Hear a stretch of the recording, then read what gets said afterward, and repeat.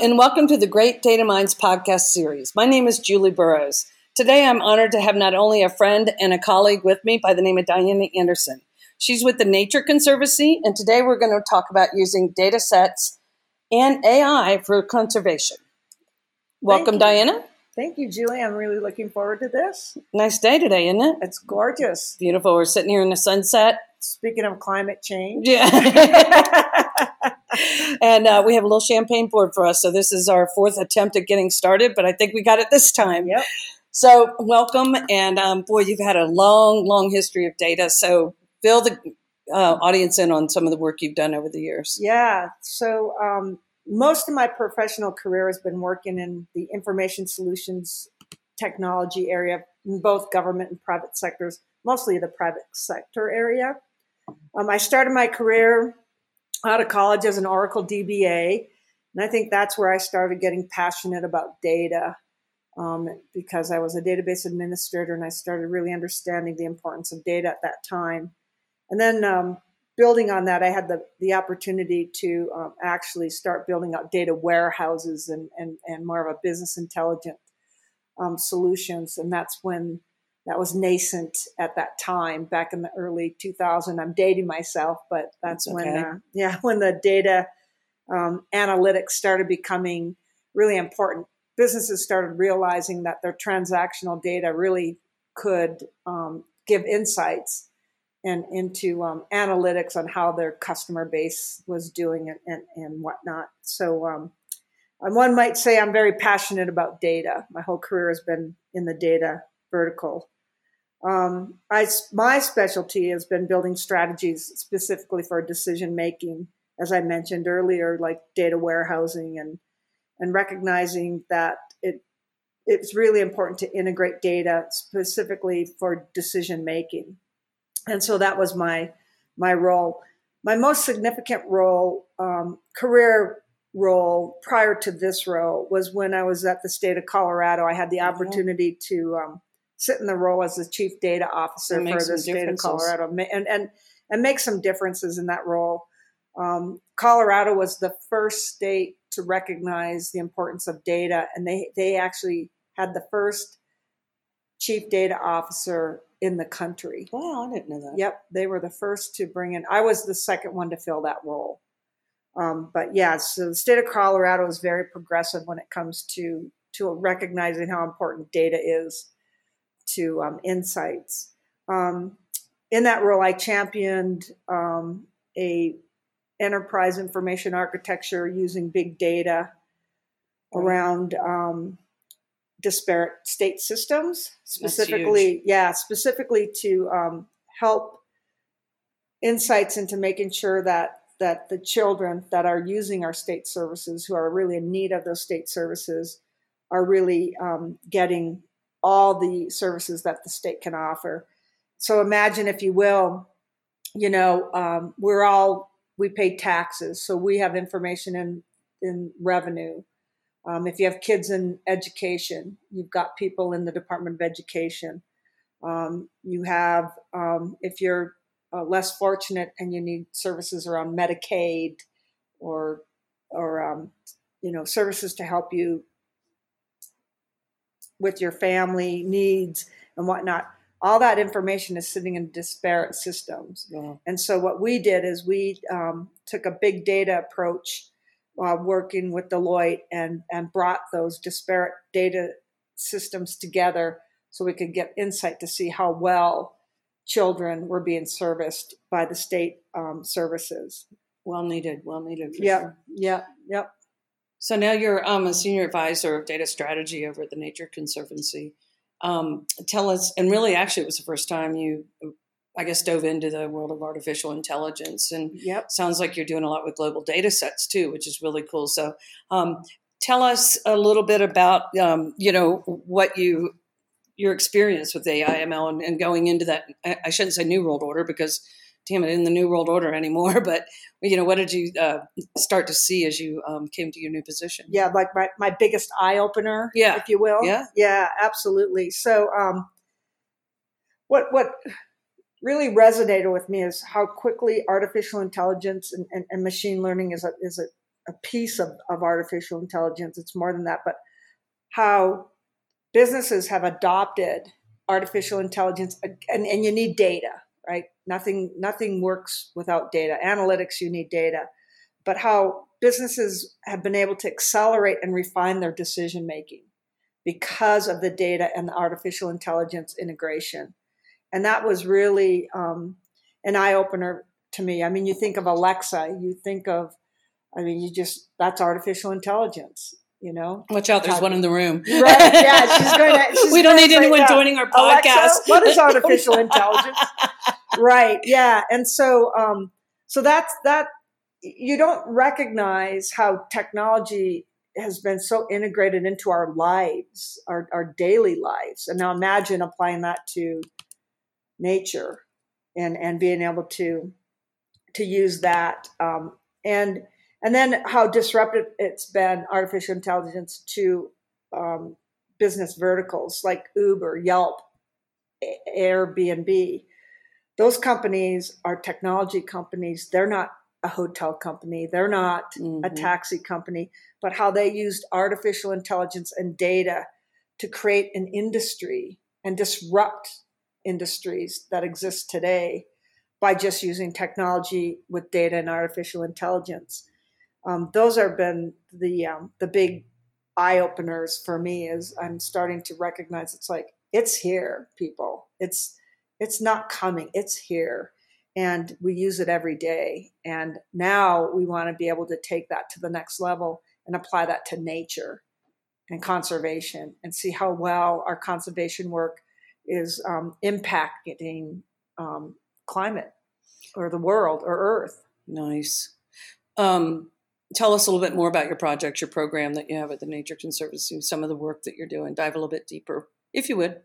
Okay, yeah. So if you think about the Nature Conservancy, and a lot of people may not know much about conservation, but really what we're trying to do is protect the land and water in which all life depends. I mean, that's our mission, is to really protect that. And the Nature Conservation has a lot of sensors, and we have a lot of scientists, and we do a lot of impact studies. And what we're trying to do is take that cognitive technology, such as applied data science, artificial intelligence, and machine learning, and apply knowledge graphs, I'm struggling with the word, these phrases we hear around that, and actually unlocking patterns and find keen insights on actually how well our conservation is impacting urban cities or watersheds, because we turn our water on at the tap. We don't think anything about where that water is coming from. I want you to stop. Diana, I couldn't agree more with what you're saying. I love it. But dig in a little bit deeper into the projects that you're doing at TNC, and tell us, what results you're getting out of them and some of the great stuff you're seeing. Right. So the Nature Conservancy has access to a wide variety of data around nature and conservation, from sensors to scientific reviews and to impact studies. And so what we're doing today is we're applying those cognitive technologies, such as applied data science, artificial intelligence, and machine learning, to unlock those hidden patterns and find key insights into this data. So what we're building is a data artificial intelligence exchange and a platform that can facilitate this transformation. And there's 5 key tenets to this platform, or this transformation. And first of all, you need to have open data. You have to really have the data available to scientists and to partners and to universities to be able to share that knowledge. Nice. Yeah, because it really, the collaboration is where it's at. Mm-hmm. And we see that throughout. One mind can't solve the problems. I gave you an analogy earlier today on the man on the moon. Back in the 60s, not one person sat in that room and said no. They said how. They knew they were going to get a man on that moon. And the same thing applies here. It's not no, it's how. How are we going to apply data and artificial intelligence to preserve nature and improve conservation. And so the key tenets is we have a cognitive piece of that, and that's really applying the artificial intelligence and machine learning to classify images. As an example, we're using artificial intelligence to classify objects like fish species. So we have fishermen out on their boats, and when they bring in their catch, they take pictures and we catalog it. Wow. So we can tell how these species are decreasing or increasing within a specific region within an ocean. We're actually doing classification and mapping of the coral reef locations, and looking what people are posting on social media, so we can assess the value of reef related tourism, because that's an economic benefit to communities that are relied on tourism for their livelihood. So we're doing that as well. Another example is we're using acoustic data in forests that are listening to the birds or whatever habitat is in that forest, and we're running those through artificial intelligent models to identify what species and what habitat is actually living in those forests or that region. Yeah, it's really interesting on how we're utilizing artificial intelligence and data science within the Nature Conservancy. So tell me about your internal data science team. What does it look like? Well, we have individuals that are really, they really understand the geospatial data, so your Esri data, and and I use the acoustic information. So you have these environmentalists, if you will, who are also data scientists. So they're thinking outside the box and saying, how can I take these artificial intelligent models and this data and apply it to nature? And so we have data scientists throughout the organization that are using data science to help identify either habitat or groundwater. Nice. So, and the great news is that you've got you're going with your platform. Data scientists from around the world would be working with your team internally to make a difference. Absolutely, so that's awesome. Yep. So, over the years with your work with data, what are some of the lessons you've learned? And it's really not a no-brainer. I think people could probably resonate with this, but technology is never the problem. Technology is the enabler. Mm-hmm. Culture is the challenge. Interesting. It's trying to Couldn't agree more. Yeah, to get the companies and the business to culturally become more data-driven and more artificial intelligent, applying technology to their business processes. It's about the humans, I tell you. We advocate that at Great Data Minds all the time. And, I saw a stat the other day that 65% of data projects fail, and they're pointed to the fact that the teams are not cohesive, and, it went back to the humans, quite frankly. So exactly. Yeah. As our audience gets started with AI or, start to dip their toe in the water with AI, what tips can you give them for getting started? Well, yeah, and I think we hear it all the time. It's like, start small. Find a use case that's significant and important to the company. You just don't want to pick a use case to prove a concept, but truly find a use case that really would bring value quickly.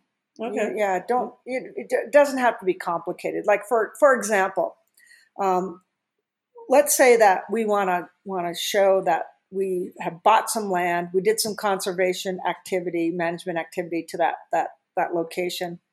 We want to identify, did anything change? I mean, it's like, what was the change? So we bought land, we applied some conservation activities, if it's reforestation, whatever that activity is. Now what? What was the impact of that change? It can be as simple as, there was change. Okay, now we can dig in deeper. What was that change? Was it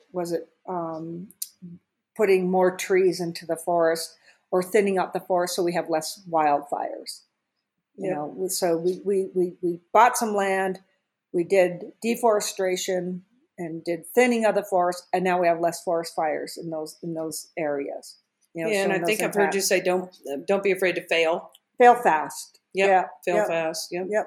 That's awesome. Yeah. So I really encourage you, start small, find a significant use case. Definitely then find the right data to support that. Just don't throw, and I think this is a misconception with the data lakes. And again, you may debate this with me, but you can't just throw data into somewhere without having some sort of curation or understanding of that data. Definitely won't debate that. Yeah. You know, and so you want to make sure you have the right data that supports that strategy or that use case. And you know, you read all the stats that it says like data scientists, 80% of their time is curating that data for their models. So, you know, if you find that right data, and again, that's the whole point of sharing that information. You've gone through all that trouble of curating and making the data right. Why wouldn't you want to share that for future? Exactly. You know, and then I'm a cloud person. Cloud. Use the cloud. Use the cloud for your storage. Use the cloud for your compute, your to run these models. Use the cloud to do your analytics.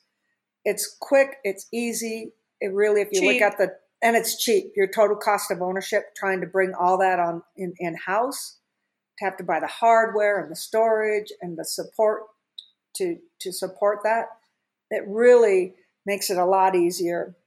You can ramp it up, run your proof of concept, and shut it down. You know, I'm a cloud component, and then I'm all about opening and sharing knowledge and information, whether it be data or your AI models or your statistical models. Share. There's a quote I read from Jeff Bezos. I think everybody should know who Jeff Bezos is. I mean, I'm thinking as ding dong. UPS is here. Yeah, and when he started at Amazon, one of his tenets was, and a quote from him was saying that you find real strength in numbers through data partnerships. And he made it a policy in Amazon that you will not create a data asset without having an API associated with that, because it's so critical to be able to share that information, that data, throughout a company or throughout an organization. Yeah, and he and look where he is today. Yeah, and he said no PowerPoints too. I did not know that. Yeah, but he clearly was a visionary on recognizing how opening up these data assets, and opening up doesn't mean it has to be publicly available. You might have some IP type information, but open it up within your company.